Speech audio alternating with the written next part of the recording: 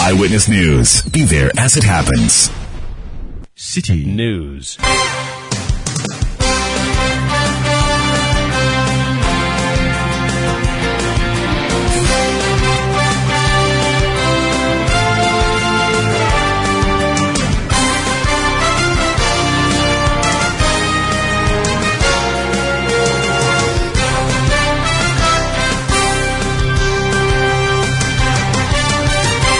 Hello, good evening and welcome to Eyewitness News, live from our studio here at number 11, Dr. Martin Loop in Adabraka, Accra.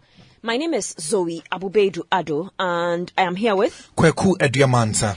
Coming up, after 2 years of back and forth to elect a substantive president for the Ghana Journalists Association, Atinka Media House's Albert Jumfor has been elected to steer the affairs of the association. Also coming up, we are also directing that the Minister for Defense withdraw the military attaché in the area for the time being over the weekend.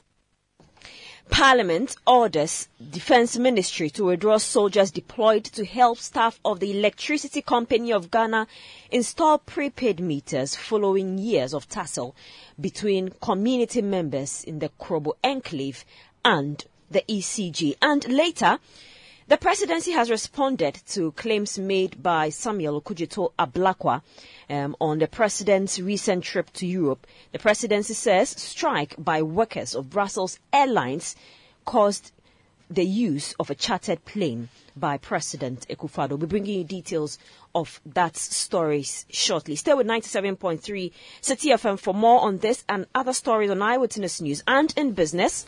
The World Bank advocates for the development of data-driven policies to accelerate Ghana's economic transformation agenda. Ellen Dapa joins us in the next 50 minutes for more in the world of business. Eyewitness News is live across the country on all our affiliates. In the Western region, you can hear us on Premier FM 100.5 in Takoradi and Beach 105.5 FM in Takoradi, Bono region, Greener FM 95.9 in Sunyani, Ashanti region, Orange FM 107.9 in Kumasi, Volta region, Akbini Radio 96.7 MHz on Pando and Heritage FM 107.3 in Hohoi, Northern region, Dasuma 99.1 FM in Yendi, Word FM 88.3 in Zwarungu, which is in the Upper East region, Upper West, West Link 88.1 FM in Laura, Northeast, Eagle FM 94.1 in Wale. Across the globe, you can hear us on citynewsroom.com. Your comments are welcome. You can reach us on 0549 986 996. The hashtag is City Newsroom. Let's begin with the Ghana Journalists Association. This is an issue that concerns a lot of journalists. For close to 2 years, the association hasn't had a substantive executive to lead or steer the affairs of the association. So Roland Afilmoni was acting for the last 2 years as president of the GJA. And we have results from across the country that indicate that Albert Jumfor has emerged winner and is the president-elect for the Ghana Journalists Association. Sixtus Dong Ulo joins me in studio to give us some of the results that have been trickling in and how the voting pattern went. Thanks for joining me, Sixtus. Welcome, Zoe. Will you say this is a shocker for a lot of people? Well, we had a couple of names as far as the presidency is concerned. We had a couple of names that dominated the campaigns and even across social media. There are those who said that they heard very little about the eventual winner, particularly in all the social media back and forth. You would often see just two names, one responding to the other. So it seemed as though the election or the race was just between the two, but it turned out otherwise. So in some of the headlines we are seeing or the commentary we are seeing on social media actually describe the eventual winner as the underdog winning the day. That is what we are seeing. So if you just take a cursory look at the results that came in from across the country, we can start from the Greater Accra region. And there were three centers as far as we see here. 4 actually. So we can start from the press center, the Ghana International Press Center, where we had a number of votes, 142 in all. And then we had Mr. Dave Agbenu taking 30 of that vote. Mr. Gerhard Mensah taking 40 of that vote. And then we have the eventual winner, Mr. Albert Jumfor, taking 72 of that vote. And so in all, that was 142 coming from the press center. So for that center, he won with a 50% margin. If you move from the press center to the GNA had 28 votes in all. 20 of that 28 went to Mr. Jumfor, 6 went to Mr. Gerhard Mensah, and 2 of them went to Dave Agbenu, Mr. If you go again to the Graphic Communication Election Center or Polling Center, we had in all 53 of the votes, 18 of them in the name of Mr. Dave Agbenu. That means that Dave Agbenu won that particular center. No, that's Graphic Communication. Yes, Graphic Communication. Mr. Gerhard got 21. No, so, I'm mentioning Dave Agbenu, who had 18. Yeah. Gerhard Mensah 21, and then Jumfor had 14 of that. So if you move from there and go to GBC, and GBC in all had 99 votes. 10 of that went to Dave Agbenu.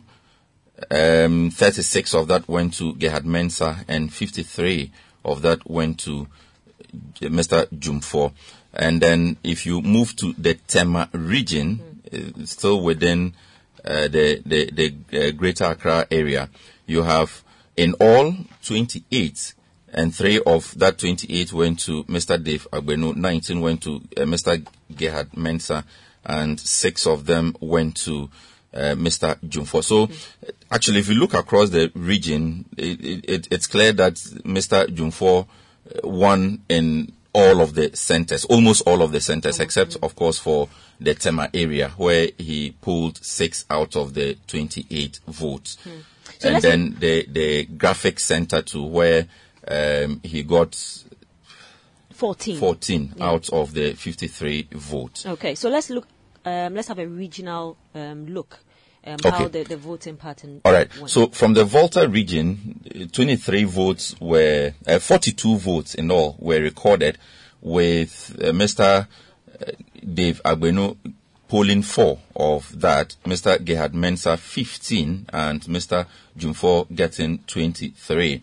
To the northern region, there were 9 votes in all.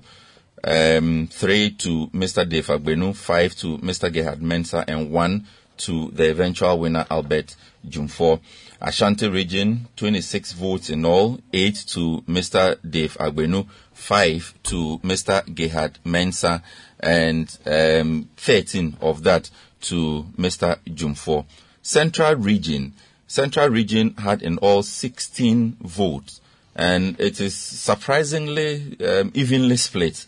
5 to Dave Agbenu, 5 to Mr. Gerhard Mensah, and 6 to Mr. Albert Jumfor. So that's 16 in all. So meaning that for the central region, he beat his 2 other contenders with just 1 vote. Upper West region had 11 votes in all. 1 vote went to Mr. Dave Agbenu. Mr. Gerhard Mensah had 4. Mr. Albert Jumfor had 6 of that. And the Upper East region had 16 votes in all. 12 to Mr. Dave Agbenu, 2 to Mr. Gerhard Mensah, and 2 to Mr. Albert Jumfor. So that is the split we have there. And if you go down to the Western region, there were 18 in all, 18 votes in all. And Mr. Dave Agbenu got 1 out of that 18, 13 to Mr. Gerhard Mensah out of that 18, and 4 to Mr. Albert Jumfor. And the Eastern region, 15 in all, 3 to Mr. Dave Agbenu, and 6 each to Mr. Gerhard Mensah and Mr. Albert Jumfor. And finally, the Bono region, the Bono region gave 18 votes. 11 to Mr. Dave Agbenu, 3 to Mr. Gerhard Mensah, and 4 to Mr. Albert Jumfo. So you would realize that the new regions seem to be missing from this. If you look at Western North, we don't have results from there. That could be because we still don't have regional structures in those regions. So Northeast is not there.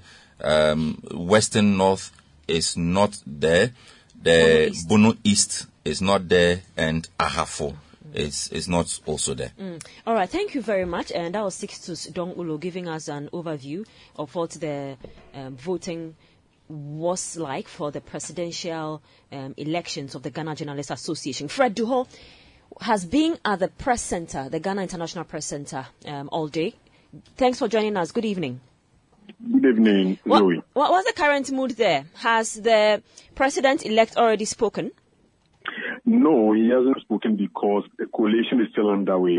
Results just trickled in some few minutes ago, and as we speak, the electoral officers are doing the collating of results from across the country.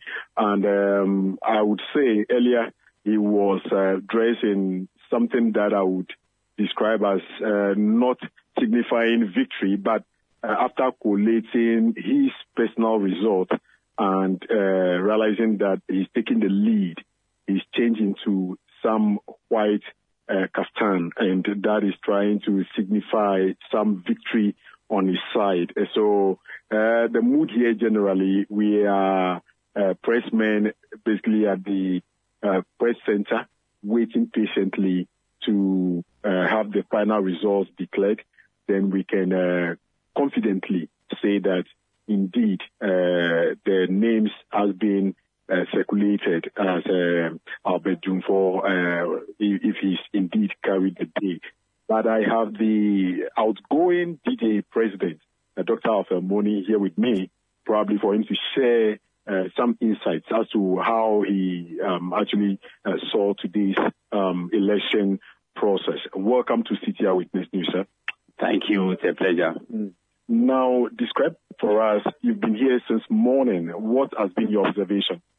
Smooth, contrary to expectations, contrary to fears that the race could be characterized by violence or misunderstanding.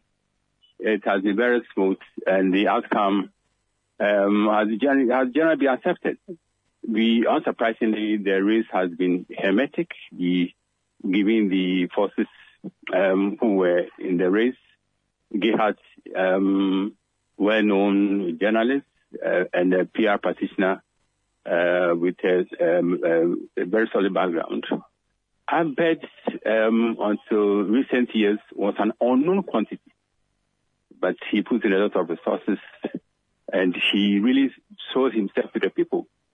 He won the heart of the people, and those has given him the nod over the race. Dave Agbenu was once the general secretary of DJ.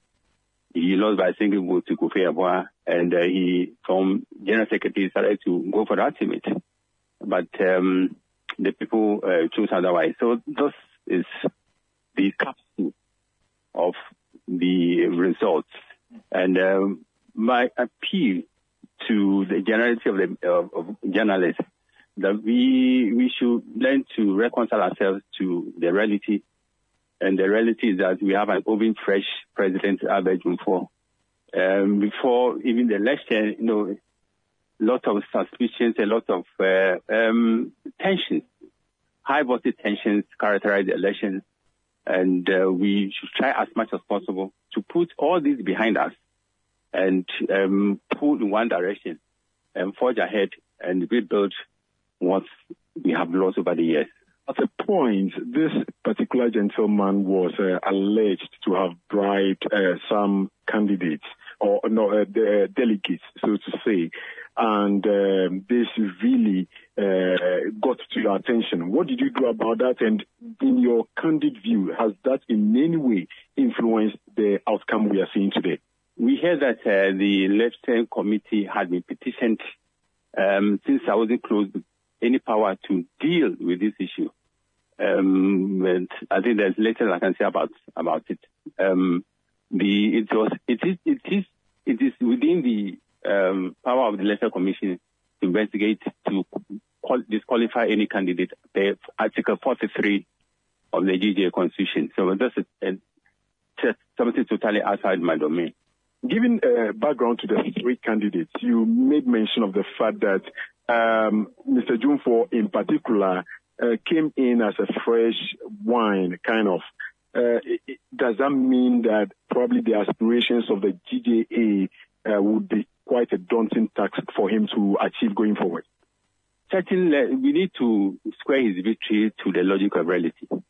And the reality is that it is, as I said, it's going to be a daunting task because there are so many issues he needs to deal with, so many forces, so many people who have stakes in this association. And so yes, we certainly this new position is pregnant with monumental challenges, and challenges in other branches there are almost for development. We believe that these challenges will prepare him to live out the expectation. He has a solid team, and we expect the team to also back him in total, so that he will deliver. He has no choice than to deliver. Otherwise, you know how people at the backlash should be unthinkable. Lastly, rate yourself. I mean, your tenure of office from a scale of 0 to 100. What would you give yourself as Dr. Afelmoni, the former GJA president? It is inconsistent with my personality and incongruous with my principles to blow my own horn. In rare circumstances, I ring my own bell. But I leave it to the generality of the people to decide. Well, so you heard the outgoing GJA president, Dr. Afelmoni, sharing some insight with us, basically telling us that the emerging candidate, Albert Dwumfour, actually came in with much resources, and that could have catapulted him ahead of the other candidates. But we are lucky again to have one emerging candidate who actually, I would say, obviously, you are now the General Secretary of this association in person of Kofi Yeboah. Welcome to the City Eyewitness News, sir. Thank you very much. How are you feeling as of now? I'm feeling very good. Even though the official results are yet to be declared, the collation we have done suggests that we have won overwhelmingly. What worked for you? I think hard work. And I think being truthful to the constitution of the GJA and to the interest of the members of the association. I have always sought to pursue the interest of the association. And from comments I received from both the young and old, suggest to me that they appreciate the good work that we have done in the past at the administration. I am particularly humbled because we all know the challenges we have had to face. And for members to give me such an endorsement is an indication that in spite of our collective failure, they still see me as a very credible and solid individual to lead the association in the administration. And I think from the look of things in the past, there are rumors of some form of friction in the leadership. How are you going to manage the situation going forward? You are one of the old executives. New ones are coming to join. What are you bringing on board, and how are you hoping to smoothing the relationship of the leadership going forward? I think, as President said earlier, we need to reconcile. It is not only at the national level, at the regional level, apart from Central region and Upper West region. Almost every region has issues to do with disagreements here and there. But what we need to do now is to try to rally everybody around, because we cannot afford to disappoint the members of the association. If you gauge the mood out there, people are really disappointed. And the least we can do is to work hard to win the confidence of our rank and file. Give me your top priorities quickly before we leave you. I think we need to strengthen the structures of the association. Structures, I mean the statutory committees that we have in place. We need to review our constitution. It has been one of the undermining factors of our progress. And we have started some work on it. We need to complete that. And then we need to rally people around. And that will involve what kind of activities we are going to organize. That will entice people to want to come to the center to also contribute their quota. And all of these things will not just happen. It will require good planning. It will require good organization. And we needn't fail. Sometimes one of our failures is that we tend to compromise on things. It's about time we organize ourselves well in a professional manner. We need to let the association look more professional. And once we begin to do that, members will feel the need to also come and join and let us all help to rebuild the association. Zoe, thank you very much. And that is Zoe. That is the newly elected General Secretary, Kofi Yeboah, just speaking to us right after the outgoing President, Dr. Alpha Moni. And both of them have been sharing what they make of the election process throughout the day. The election actually started at exactly 8 a.m. and as of 3 p.m., it came to a close, and the regional results are coming in. Collation, like I mentioned, is still going on. All right. Before you go, there were issues of people not finding their names in the register. How was that resolved? Well, it was only Ken Ashigbe, who is the CEO of the Telco's Chamber.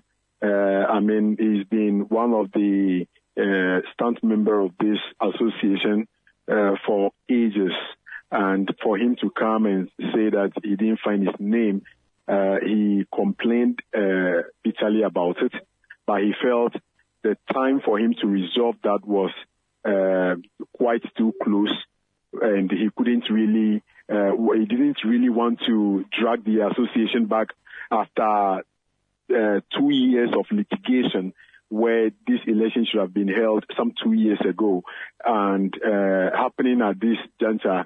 He wouldn't want any form of queries as to why his name was not on the register, and even dictating it quite lately.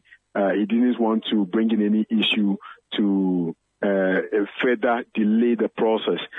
So he actually said he had to let go, but he was quite disappointed about the fact that even though some of them couldn't get their name on the register, he was expecting that out of the total number that came to vote at the press center, at least half of the people on the register could have come here to vote. But as we speak, the number is less than half, and that he said is a cause for worry, and that the new administration would have to whip up interest in this association, make it more vibrant, make sure they bring more people on board and leaving no one behind. He believes that is where the association would have to focus on. And the fact that going forward, unlike the previous regime where a number of journalists didn't take much interest in what the association does, it seems people's eye are now gazing on this particular association, and this new leadership will not be allowed to take anything for granted. So in as much as he didn't find his name on the register, he believes he would contribute his quota to build this association going forward. Thank you very much. Fred Duho is my colleague here at City FM and City TV, bringing us an update from the Ghana International Press Center, where we are waiting for official results from the just ended GJA elections. This is still Eyewitness News on City FM. Still to come, Parliament orders the Defence Ministry to withdraw soldiers deployed to help staff of the ECG install prepaid meters. Please stay with us. We'll be right back. Eyewitness News. Be there as it happens. You're welcome back. My name is Zoe Abubeduado and I'm here with Kwekwe Diamansa. This is Eyewitness News on 97.3 City FM. Now, Parliament has directed the Minister for Defence to order the immediate withdrawal of soldiers in the Lower Manya Krobo constituency. The soldiers are assisting the ECG, that is the Electricity Company of Ghana, with installation of new prepaid meters following some years of months of hostility between residents and the ECG over the payment of electricity bills. Now, the Member of Parliament who raised the matter on the floor of the House is Ebenezer Oklete Telabi. He's the MP for Lower Manya Krobo, which is in the Eastern Region. He joins me on the telephone lines. Good evening, sir. Yeah, good evening. What prompted your raising of this issue on the floor of the House? We know the ECG has been doing some installation. I think they started last week. They are doing this with the help of the military. What reports have you received from constituents that has prompted you to raise this on the floor of Parliament? Well, thank you very much. Indeed, if you recall, there has been an issue between the people of the Kobo area generally and the then PDS and now ECG. And during the course of, that problem, we had a brawl with the police. I mean, some of the community members went on a demonstration, and there was some shooting, and we lost a life. Some, were maimed. Fast forward, we had an encounter with the PURC, to intervene, and some investigations went on, and it was proven that there were problems.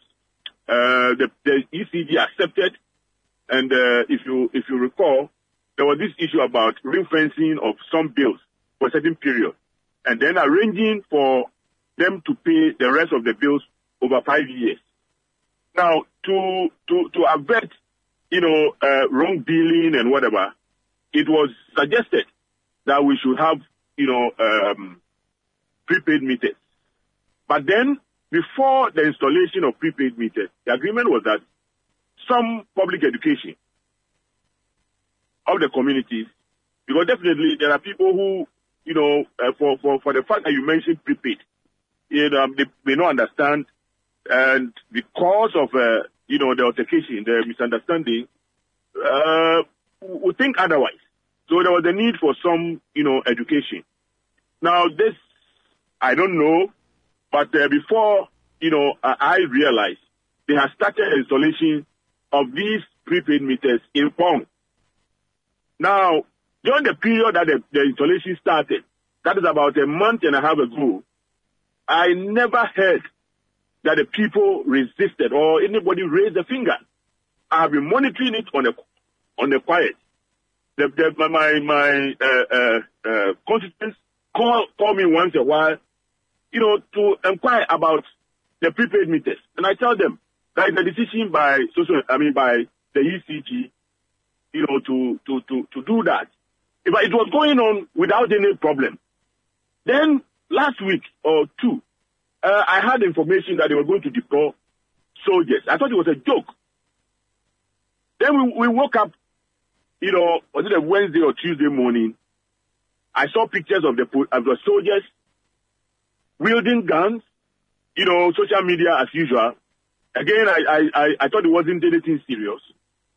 But then, 2 days after that, I saw live pictures in the communities with soldiers wielding guns, moving from, house to house to install, the prepaid meters. And I thought it was unnecessary because you see, this thing has started. Without that though, you could start by engaging a community. And then, fortunately for us, there are a lot of institutions in Lower Manya. We have teachers, we have, a lot of people who will not, resist this installation. And rightly so. As I speak to you, there are people, the ECG people would even tell you that people are voluntarily requesting for the prepaid meters. So why would you bring soldiers? Okay. When you know the state in which we are now. I mean, nobody knows the kind of briefing that the soldiers were giving. Now, if you come and you encounter any small resistance, who knows what is going to happen? Because we have had an instance where, there was some shooting, and up till now, as I said, that is still hanging unresolved. So there was no need for them to bring, these soldiers. Okay. Now, when the people are saying they don't want the soldiers, if you want to bring preparedness, engage the community. And my question is that if the soldiers come in to install prepaid meters, and then they leave, if they have problems with their meters, we don't go to Burma camp or to the soldiers. The ECG must make conscious effort to build some relationship with the people of Lower Manya. After all, the workers in the ECG, a lot of them are our brothers and sisters. Okay. So, I mean, the issue about their safety and the fact that Kobo don't want to pay large bill is neither here nor there. Somebody is not doing his work well. Let's engage the people. Okay. Let's engage the people. All right. So, talking about engagement of the community members or residents, now, we have spoken to some of them who still are against the installation of the prepaid meters. That aside, the deployment of the soldiers, so far, I think it's about 2 weeks, we haven't heard about any incident or issues. They are just there to guide the ECG people based on previous happenings where there was even a loss of life, as you have already indicated. There was also a situation where the ECG people had to pack out of the Krobo land and move to Drapong to start or to continue their business because they felt the place was hostile for them. Because in the minds of some of the people, they are still not supposed to pay electricity bills, and they have confirmed this to City News. My sister, the fact is that the people of Lower Manya, including my good self, had electricity extended to their communities as far back as 1969-70. The then paramount chief of Lower Manya, Okleme Kuku, was a board member of BRA. He was paying electricity bill, right? Everybody who had electricity, in his home was paying electricity. We only had problems. These problems started when the problem of overbilling and whatever, these meters that were not captured and whatever came. You understand? There was no time. I am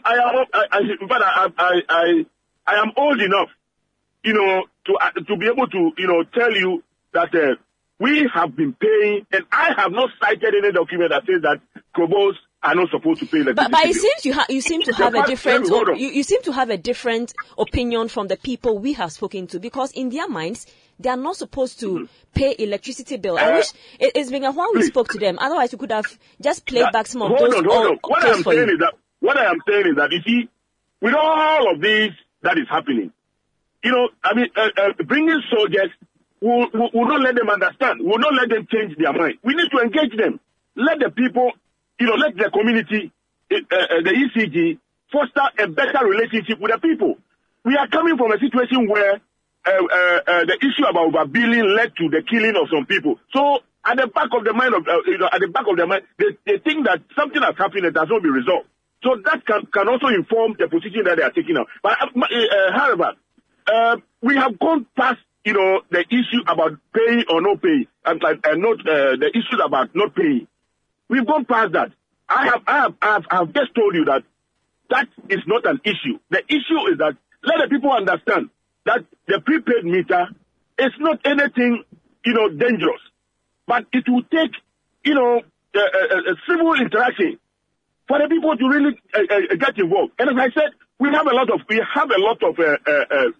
institutions in Lower Manya. Why don't we start with them? Come to my house. Opinion leaders, if you bring prepaid meter to my house, I will not reject it. Let's start with people who are well placed in the society. Let them have it. Go to the institution. We have police, we have teachers, we have nurses, we have doctors. Let's see them using the prepaid meter. That can inform the rest. You understand? But then if you come with people who are wielding guns, there's already tension in this country. Who knows? Somebody can take advantage of this situation and come and mess up. And I can tell you that People are even calling me and threatening me. You understand? I don't feel safe myself. So let the ECG deal with them in a more civil manner. The presence of the soldiers is a waste of time, because when they started the installation, the ECG should tell us. They should come with evidence that somebody attacked them. Because I don't know. Because they started in Pong. So far as I'm concerned, I've not heard that anybody has attacked any of the ECG workers. Because unless it happened on my blind side. No. They started in the installation before the military, about a month before the military came in. I can tell you for a fact. They started the installation before the military came in. They started the installation. Okay, let's look at the way forward. When the military came in, then the youth, started agitating. You understand? So that is my issue is that let the soldiers be withdrawn. Let's engage them. Let us adopt a more civil approach. Because at the end of the day, we need to foster relationship with the ECG. We cannot say we won't pay electricity bill, because we need power. Electricity company also need money, to continue to give us power. That one, it's no-brainer. It is no-brainer. So please, my issue is about the presence and the tension that is building up in our communities. That is unnecessary. Okay, you are the member of parliament for the Lower Manyakrobo constituency. That's right. What are you going to do? How are you going to call the ECG and go into a conversation with them about your displeasure, or the community's displeasure with the deployment of the soldiers? What are you going to your way forward? But that is what I have expressed in parliament. And the speaker has ruled that the minister must take steps to get the soldiers out of the place. It doesn't mean that the installation must cease, but we must engage the people and let them understand and let them appreciate what the situation is. All right, thank you so much for speaking to us, sir. You're welcome. So that was the member of parliament for the Lower Manyakrobo constituency, Ebenezer Oklete Telabi. This is still Eyewitness News. Still to come, the presidency is blaming strike by workers of Brussels Airlines for the use of a chartered plane by President Akufo-Addo on his recent trip to Europe. Please stay with us. We'll bring you those details shortly. Let your voice be heard on Eyewitness News on Facebook at facebook.com/City97.3, Twitter at twitter.com/City973, and Instagram at instagram.com/City973 with the hashtag Eyewitness News. You're welcome back to Eyewitness News. Let's bring you more stories now. And Parliament has programmed 3 ministers to brief the House on urgent matters in the country. The Minister for Food and Agriculture has been called upon to brief members on the compensation package from government to farmers affected by the outbreak of the avian influenza in 2021. The Minister for Interior and the leadership of the National Identification Authority are to brief members on their challenges with the issuance of the Ghana card, and the National Security Minister will tackle the issues related to the spate of recent terrorist attacks in the sub-region. A firm date, however, has not been fixed for these engagements, but let's listen to the Majority Chief Whip, Frank Anodompre. The National Identification Authority, the committee is in discussion with the Minister of Interior to have an appropriate date for the authority to come and meet members accordingly. Again, discussions are underway with the Minister of Finance in relation to presentation of mid-year budget review, and in due course, a confirmed date will be communicated to members. So we are in accordance with Order 44. We are hoping to have a date to have an engagement with the national security regarding matters on security, as was earlier raised by members. As and when we have a confirmed date, it will be communicated to members duly. So we also present the business statement and get forward.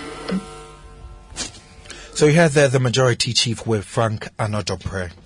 Now let's move to one of our headline stories. The presidency has responded to Honorable Samuel Okudzeto Ablakwa on claims of President Akufo-Addo hiring or chartering a private jet on his recent trip to Belgium and Rwanda.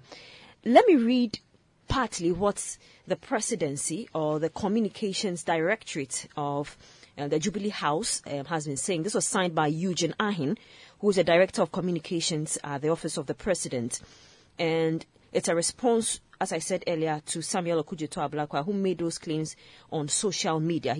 Now, portions of it says, according to Honorable Samuel Okudzeto-Ablakwa, the President's trips to Belgium and subsequently to Rwanda were aboard an Airbus ACJ319 registered DLX.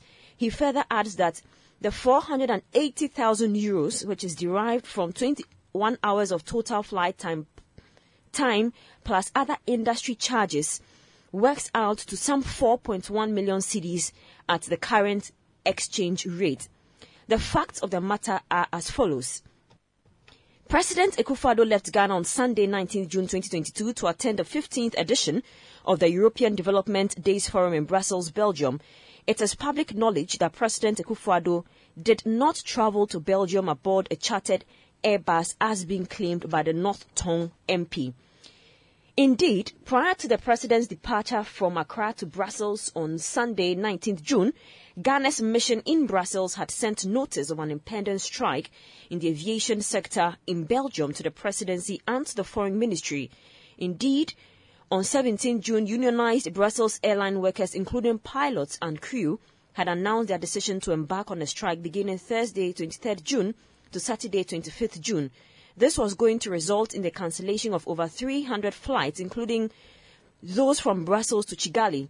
In furtherance of this, Belgium's largest airport, Brussels Airport, was compelled to cancel all outgoing flights on Monday, 20th June, the day President Akufo-Addo arrived in Brussels, because employees at the airport had joined in an aviation sector strike. With the presidency having been given prior information regarding the strike action before the president's trip to Brussels, the option to travel using a direct commercial flight from Brussels to Kigali was not available. Thus, the decision was taken to charter a flight for President Akufo-Addo and his entourage to make the 8-hour, 40-minute flight from Brussels to Kigali on Wednesday, 22nd June. Honorable Okudzeto-Ablakwa joins me over the phone lines. Good evening, Honorable. Now, the presidency has indicated that President Akufo-Addo did not travel from Belgium aboard a chartered Airbus. In fact, he was on a commercial flight which departed on Sunday and made a stop at Ouagadougou and then continued to Paris. Hi, good evening to you and good evening to all distinguished listeners. This is a clear case of Mr. Eugene Ahin creating his own set of facts, creating his own questions and proceeding to answer them. Nowhere in my original expose did I say that President Akufo-Addo left Accra aboard the 20,000 euros an hour jet. Nowhere. Take a read of my publication. It's still available. I talked about the 21-hour flight time relating to this ultra luxury chartered jet from K5 Aviation, based in Germany, which is known as or registered as DLX. 20,000 euros an hour, 21 hours flight time. And this is how it works. You see, when you read Eugene Ahin's statement, it's clear that it needs some education in these, aviation matters relating to how flights are chartered. Either he genuinely is ignorant, needs education, or is just deliberately misleading the Ghanaian public. To say that it was just an 8 hours and 40 minutes flight and create the impression as if that is all you pay when you charter an aircraft is totally ignorant. Look, when you charter an aircraft, and in this case you chartered the DLX from Germany, K5 Aviation is based in Germany, you will pay for when they set off from Germany to the pickup point, Brussels, 1 hour 90 minutes. You pay for that. Then you will pay for the waiting period. And when I tracked, they waited for about an hour. You will also pay for the 8 hours 40 minutes from Brussels to Kigali. Then you will pay for the layover period, because the crew must rest, and in this case they rested for some 5 hours. You will pay for that. Then you will also pay for the return flight. When the aircraft has arrived at your destination, you have disembarked, and now they must fly back to base, back to K5 Aviation in Germany, which, when I tracked, was an 8-hour, 50-minute flight. You pay for all of that. When you put the hourly rate together, we are talking in the region of 27 to 30 hours, including the layover period. But what I normally do since last year with all of these exposés is to present the base, the floor, so that you can't be accused of having exaggerated or having inflated anything. So 21 hours was a very generous, very, conservative figure. Now, you have to also consider the other incidental charges. Anybody conversant with these charters, you pay for landing rates, you pay for parking rates, you pay ramp fees, you pay for repositioning fees. There are all kinds of incidental charges that you pay for, that you must add to the hourly rate. And some companies will even charge you for the layover period when the crew, their hotel bills, the crew per diem rate. All of that is out of the 20,000 euros per hour. So for, Eugene Ahin to be so simplistic and create the impression as if when you charter an aircraft, it just comes, 8 hours, 40 minutes, you've arrived, and that's all you pay for. It's the height of ignorance, and it's so embarrassing. I don't expect, somebody, at that high level as communications director at the presidency of the Republic of Ghana to be doing that. He's bringing too much embarrassment to the president. Look, the fundamental issue is that Ghana has a presidential jet. It is a long-range aircraft. This presidential jet could have flown the president directly to Brussels, which is a 6.5-hour journey. This presidential jet we have flies 9 hours non-stop before you need to refuel. President Mahama has used the presidential jet from Accra to Stockholm 8 hours before, I'm aware, and the records are there. So you can fly 9 hours with this presidential jet. The jet, as we know, is in pristine condition because the latest VVIP passenger is the president's wife, the beautiful dear Rebecca, as he calls her, who used the jet to Kigali 4 hours, 49 minutes when I tracked. Nothing happened to her. She arrived safely. But they said it was part of the plan. It was part of the plan for the First Lady to meet him in Rwanda for them to fly back to Ghana. It should have been part of the plan for this presidential jet to be used. It will have sent the president direct. Look, we have had so many dubious claims by the claim experts have told them that they should use the jet for only intra-African travel. Now you see in this statement they are changing the goalpost. They say on the 26th the president will use the jet now to Lisbon, Portugal. Is Portugal now in Africa? So you see, when you tell one lie, you have to keep telling so many lies. Look, let's cut the chase. The defense minister had a freedom slip in parliament. This whole thing is about luxury. It's about the president's creature comfort. He just wants to, live like an Arabian king, a British aristocrat, and a Russian oligarch at the same time. But Mr. Ablakwa, we cannot accept that. We cannot accept that. Mr. Ablakwa, the circumstances that were presented to the presidency of a strike by some aviation workers, at that point, what could really have been done since flights had been cancelled and rescheduled, and he had an appointment in Kigali? Again, that is an excuse that everybody is laughing at. It's probably the most ridiculous part of that statement. So, strike, but your private jet could come and pick you up. And the presidential jet could not have come to pick you up. Is that what they're saying? That's point one. Think about that. Point two, you admit in your own statement that you arrived in Brussels via train through Paris.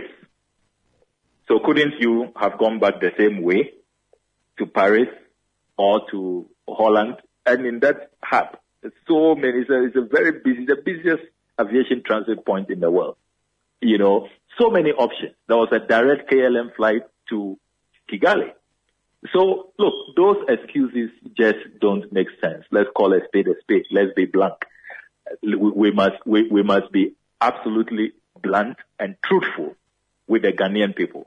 What Eugene Ahin has put out there, you know, first of all, he only confirms that indeed they have engaged in this profligacy, in this ostentatious travel at a time that you can't pay your NAPCO trainees, you can't pay school feeding, caterers. They are asking for an increase from 97 pesos per child to 3 Ghana cedis. You say that you don't have the money for it, you know, at a time that you owe DACF, National Health Insurance, Get Fund, you know, and see the conditions people are living in. See where inflation is. See the level of joblessness. See the excruciating hardship. You say you can't reduce taxes on fuel, you know, which has gone through the roof. You say that you need those taxes. 12 taxes. About 40% of what we pay at the pump is all taxes. And you say you can't do anything about that because we are in dire straits. You need a revenue. And this is what you are doing with the revenue. This is what you are doing with the revenue. This 4.1 million Ghana cedis. Imagine what we could do with that money. The sectors that this will really come in handy to ameliorate the plight of people. So there can be absolutely no justification. There are other countries that are not as blessed as we are to have a presidential jet in pristine condition, which is modern. Take the Namibians. They have an older version of the Falcon 700. We have the 900 EXE. The Namibian president, 31 years on, is still using that jet. He takes it everywhere. There can be no justification. The French president, his presidential jet arrived the same year our presidential jet arrived. President Macron is still using his jet. So, I mean, look, this with all due respect, cock and bull stories must stop. And you see how they go about it. Under the cover of darkness, pretend they are flying commercial, and then they make it in, do a meet me there, hoping that nobody will find out. If we had not activated our surveillance system in the spirit of oversight, pursuing our constitutional mandate of checks and balances, they will have gotten away with it. And look at the impunity. They are even refusing to account. See how many questions I have filed. Defense Minister, Finance Minister, National Security Minister, all of them are refusing to account, claiming that it's national security. Even in this statement, what Ghanaians want to hear, 1, what is the justification for refusing to use the presidential jet? 2, what is the cost of these travels? Okay, you don't address those germane issues. Okay, Mr. Ablakwa, we've run out of time, but beyond telling us about these issues, reporting these issues, we've heard it so many times. Nothing seems to be really happening. I mean, are you satisfied with just, informing Ghanaians about how the president is spending on chartered flights and it ends there? Certainly not. Certainly not. I mean, we cannot be happy.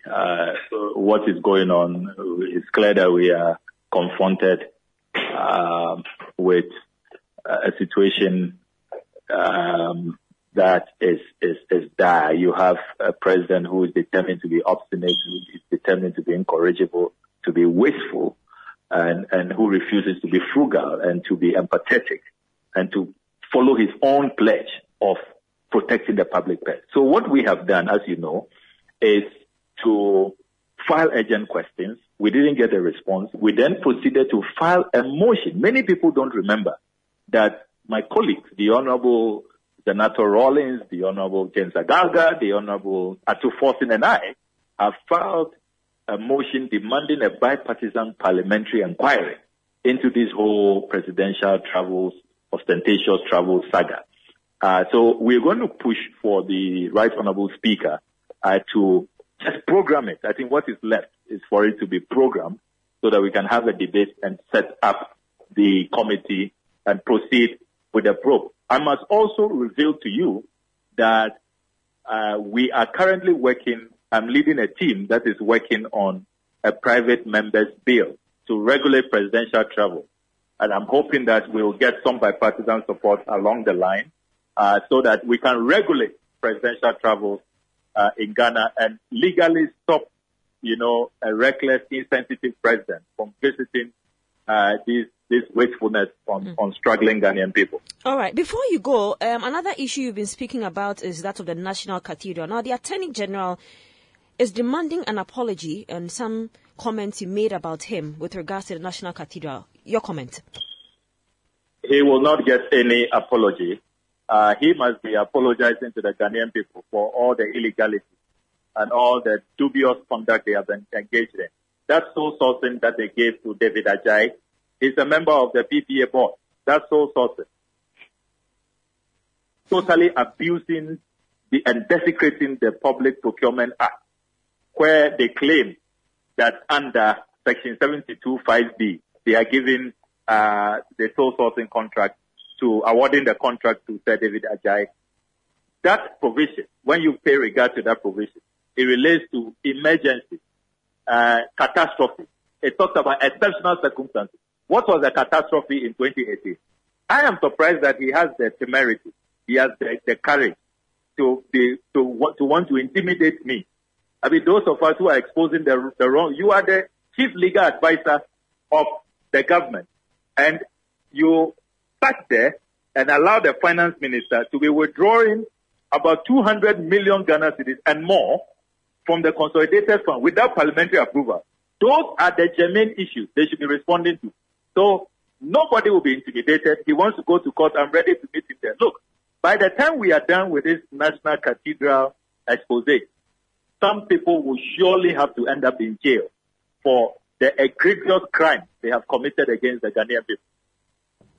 Thank you very much for speaking to us. You're welcome. So that was Samuel Okudzeto Ablakwa, the Member of Parliament for North Tongue. It's time to bring you an update from the world of business. Ellen Dapa is on standby. Please stay tuned. Eyewitness News. Be there as it happens. Get the details. Every significant financial transaction, every market movement, and all the policies that affect your business. City Business News. Be informed. Time now for City Business News on Eyewitness News, powered by citybusinessnews.com. My name is Ellen Dapa. To the stories now. After navigating through the heights of the COVID-19 pandemic, Ghana has an opportunity in the coming decades to accelerate economic transformation through enhancing transparency in data gathering. This is according to the 2021 World Development Report on Data for Better Lives by the World Bank. According to the report, despite the strategic investments in digital infrastructure and the development of legal and regulatory frameworks for safe data usage, much more can be done. Speaking at a ceremony to launch the report in Accra, Patrick Mullen, Acting Country Director at the World Bank Ghana office, highlighted how relevant the report is to Ghana. It's very relevant to Ghana, given Ghana's leadership in digital transformation, developing a data-driven digital economy, and investments from both the public and private sectors. In fact, Ghana was one of the first countries in Africa to establish a data protection commission, which has been supported by the ongoing World Bank-financed e-Transform Ghana project. Ghana's score of, at the World Bank we measure everything, and we have a statistical performance indicator. Ghana's score of 62 out of 100 was among the higher scores in Africa, and it reflects progress in terms of data use, data services, data products, data sources, and data infrastructure. And the analysis, of course, shows also a number of opportunities and challenges that need to be addressed. Ghana's efforts aim to enable the use of data to create economic and social value, promote equitable opportunities to benefit from data, and very importantly, foster citizens' trust that they will not be harmed by the misuse of data that they provide. That was the Acting Country Director at the World Bank Ghana office, Patrick Mullen. Now, local pharmaceutical giant Intravenous Infusions PLC has recorded an increase in revenue of 9.7% for the year ended December 31st, 2021. This growth in revenue, according to the company, resulted in profit before tax of 1.4 million Ghana cedis compared to the 1.3 million Ghana cedis recorded in 2020. At its 6th annual general meeting held in Accra today, the pharmaceutical company, however, did not declare a dividend for the year 2021. Board chairman of Intravenous Infusions PLC, Isaac Osei, in an interaction with City Business News, explained the reason behind this decision on the sidelines of the AGM.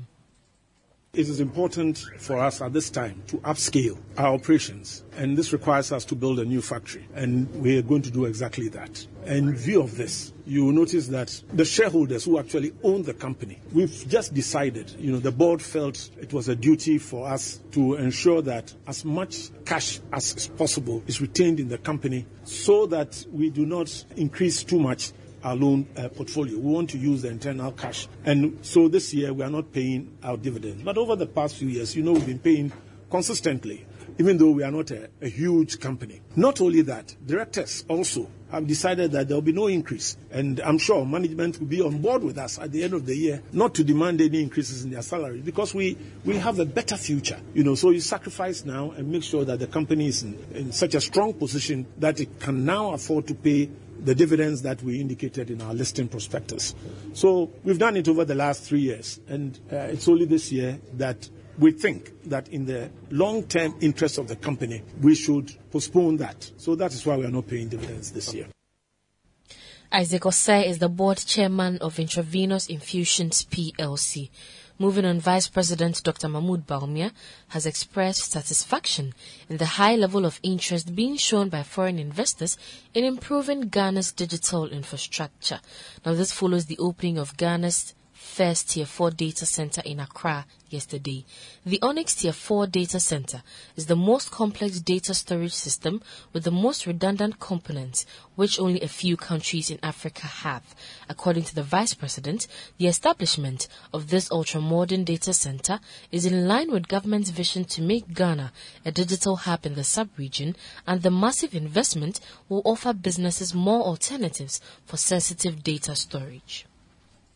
This strategic investment by the African Infrastructure Investment Managers and its management will assist the government to realize our digitalization goals as it continues to build new systems to change the old ways of doing things. The initial investment and subsequent ones by the African Infrastructure Investment Managers is and will be in excess of $48 million, which represents tangible proof that foreign investors continue to have faith in our digital transformation agenda in Ghana. Again, I'm reliably informed that in late 2021, Onyx was certified as the only African-based carrier-neutral co-location data center outside of South Africa to be awarded the coveted Uptime Institute Tier 4 accreditation.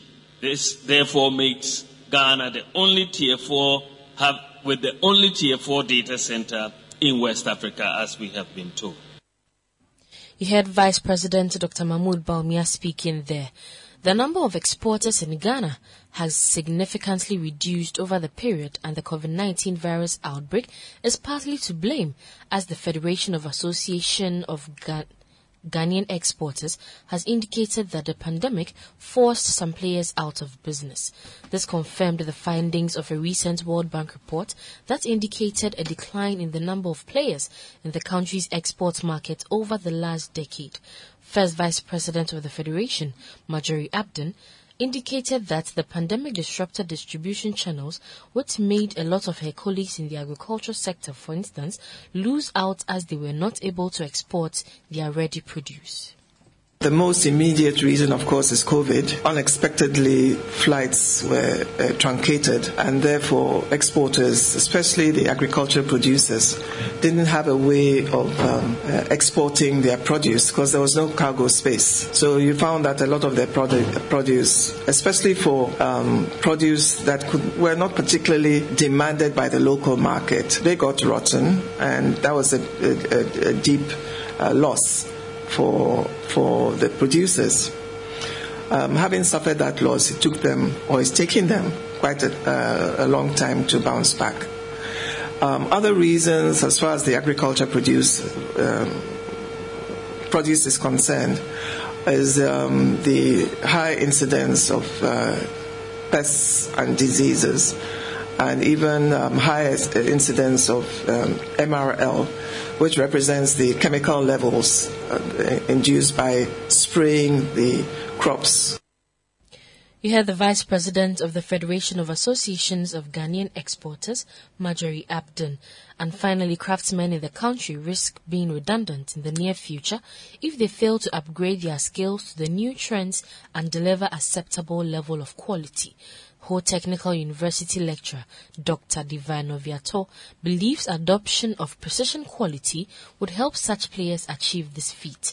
The term was coined by the Design and Technology Institute of Ghana to highlight the value of precision industries and quality products and services in job creation.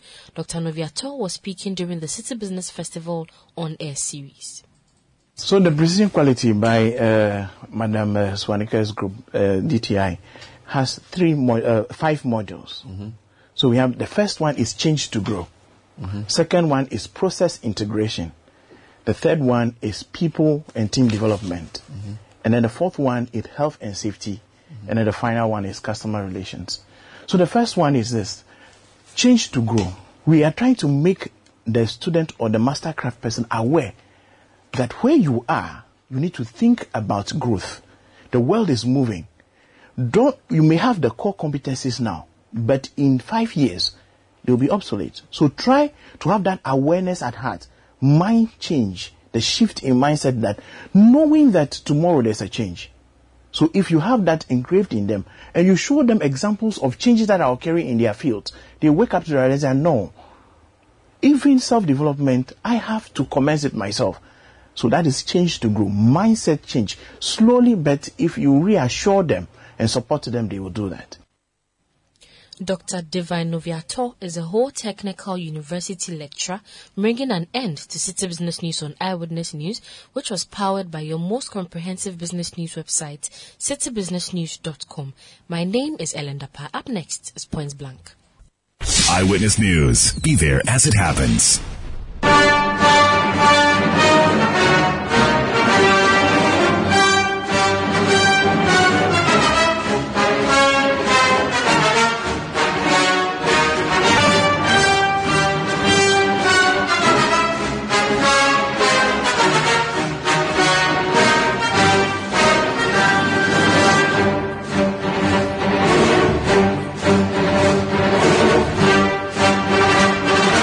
You're welcome back to Eyewitness News, and this is the Point Blank segment. Tonight, we are going to bring you a playback of the inaugural lecture of the Director of Urban Studies and Head of Geography and Resource Development Department at the University of Ghana, Professor Martin Oting Abebio. He's been speaking on the topic Double Standard, Single Purpose, Deconstructing the Fence Wall for Sustainable Municipal Waste Management. Before we do that, though, the results of the GJA elections, or the Ghana Journalists Association elections, have been given. So this is the official results have been declared. The president-elect gave his speech. Let's listen to Albert Jumfo after he was declared winner, and then we'll come back and play back the inaugural lecture of Professor Abebio. The outgoing president, Mr. Roland Afemoni, the hardworking elections committee, dear colleagues, first of all, I want to thank the Almighty God and all members in good standing for the confidence reposed in me. Indeed, it has been very long, almost 2 years. But at long last, the battle is over. And Ghanaian journalists have made a decision. A decision to put me up front is very humbly. I will, in all humility, serve to promote their welfare, raise standards of the profession, as well as rise against anti-media elements. I am committed to the transformation of the association in all elements, welfare as key. I invite all other contestants to the table as we deliberate in the interest of journalists. All stakeholders are welcome. In fact, my administration will actively engage all stakeholders for the good of journalism. So let me use this opportunity to commend my two opponents, who are also my senior colleagues, Mr. Dave Agbenu and Mr. Gayat Mensah, for giving me a good run for my money. I am, by this victory speech, called on my brothers to respectfully come on board and support me to push this association forward. I also want to use this opportunity to call on all supporters of various candidates to bury all differences and rally behind the new executives elect for a prosperous GJA. On behalf of the newly elected executives, I say thank you, gallant men and women of our great association. Long live GJA, long live Ghana.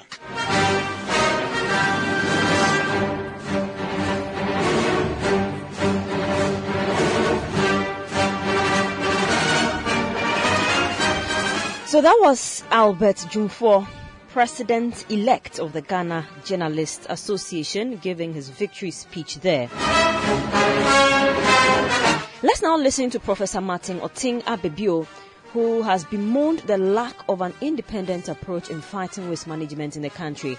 He made these comments at an inaugural lecture on the topic Double Standards, Single Purpose, Deconstructing the Fence Wall for Sustainable Municipal Waste Management. My thinking is, and it is right, when it comes to waste management, our policymakers have virtually left it to the citizenry to decide. It is a subject matter that they think that, and it's always said, and they get away with it, that it's an attitudinal, and we all blame the citizen. My thinking is that it's a misplaced, and I will demonstrate from my research that it's misplaced. It's misplaced because all of us,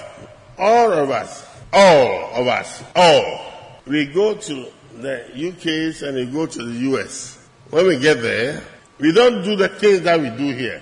We don't do because there's some law that you have to follow, and you will definitely follow. When it comes to Ghana and we are not following it, there should be something wrong. It's policy. Then we need to talk about it. Ladies and gentlemen, waste management is about our life. It's about society. It's about how we manage our life. It's not about who is where. It doesn't matter. I will do that immediately. So, what is about waste management that we have to know?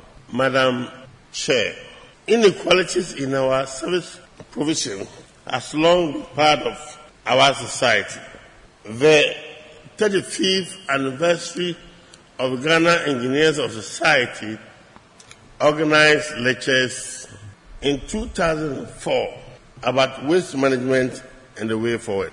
Then in 2005, the Interministerial Organization organized a farm fair on how to keep our environment clean.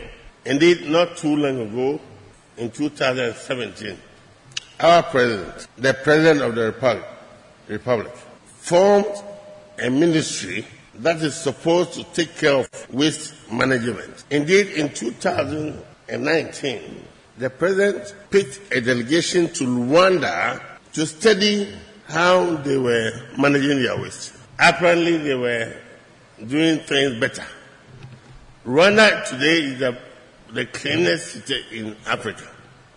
Before this intervention, former President John Mahama had introduced the Clean Your Environment campaign in November 2014, where occasionally people were asked to come to clean their environment. Let me say this, that wasn't a novel. It wasn't something that was new, because my boss, President Jerry John Lawrence, used to also organize people to come up occasionally to clean the environment. The truth of the matter today is that the government is prepared to pay waste management companies money to take our waste and dump it. The government will pay it. I don't know the reason, but we will talk about it at the later stage. But the government pays them to dump waste. Notwithstanding the fact that in our policy, the waste has been described as goods in transit. We talk about it. Our studies have revealed, as we speak today, we have 136 laws, regulations, IS on waste management today. So it's not a question about we don't have the laws. We have 136 laws on waste in Ghana. Perhaps the last one is the sanitation levy law. And I can tell you without any fear of contradiction that as at 17th May, government has accrued 196,597,153 Ghana cedis from that levy. The point I'm trying to say is that if it's about we Ghanaians responding to government policy, we have done more than enough. I'm going to present this and end up and saying that if there's any shortfall in waste management in Ghana, it's the policy makers. They have in fact, anybody who talks about attitudinal, the citizen, the people, is misplaced. No, there's nothing like that. The onus lies straight on the government. Our governments, they take the chunk of the responsibility. Indeed, listen, waste management has two components: the software and the hardware. The software deals with the regulations which the government controls, and the hardware deals with the landfills, those things. All these are capital-intensive issues government have to. Anytime government cannot do that, you liaise with the private sector and you create the enabling environment for the private sector to do that. Anytime you create the enabling environment and you have an interest in that, forget it. Madam Chair, in 2011, if you may recall, government instituted this plastic levy, where government was charging or is charging 10% of levy on anybody who bring raw plastic into the country. That is 2011. The citizenry sheepishly obeyed and have been paying since 2011. And take it from me, from 2011, nobody has known where that money has gone. It's a fact. Government charges 10% on plastic recycling. for bringing in plastic so that they can take care of the plastic waste. I'm not very sure whether that is done. These are not enough. Indeed, we have the Center of Scientific Research. In 2019, they came out with a policy. They came up with a chimney where they can burn with at 1,000 degrees Fahrenheit into ash, and they use the ash as a raw material to produce fertilizer. It's still in the coma. Nobody knows about this innovation. It's not an individual. It's the public sector. And they can only come up with innovation, and they need government support. At the private sector level, we have a company in Tema, Servicena, an individual company that can turn waste into energy. They can turn organic waste. Their recycling machine can take waste and turn it to energy. They can turn the water from the sludge, the shit, if you want me to use the right word, into irrigation water. Those who follow the media very well, they are in court with government. Who does what? My point is this. These mouth-watering initiatives have not, as we speak, they have not had any positive impact on our waste management practices in the country. They haven't. Accra, as our economic hub, administrative hub, socio-economic hub, stinks. Accra stinks. That is the word that I want to use. It stinks a bomb. And that's the truth. Anybody who gives you a different picture is massaging the truth. The truth of the matter is that Accra stinks. Go to Korle Bu. It is the hub of our health service. It stinks. Go to Kaneshi Market. It stinks. Go to Makola. It stinks. Accra stinks. So we should be worried. You and I should be worried because I will demonstrate to you wherever you sit today, you are also culpable, perhaps enjoying the fruits of bad environmental management.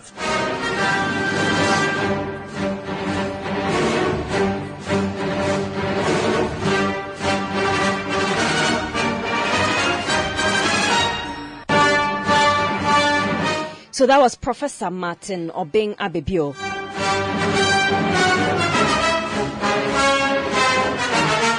Speaking about our approach to fighting waste management in this country. And he was speaking at his inaugural lecture.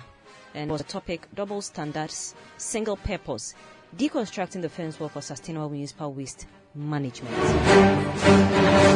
That's how we end Eyewitness News on 97.3 City FM. My name is Zoe Abubeidu Ado. Earlier, Kweku Ejiama Ansa was here to bring us some of the stories. The show was produced by Sixtus Dong Ulu, Anas Seidu, and Bevelyn London, with technical assistance from Daniel Squashi.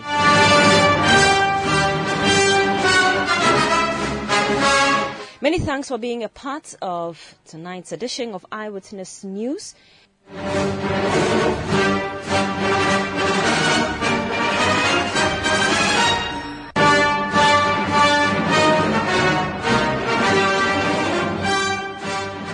City News.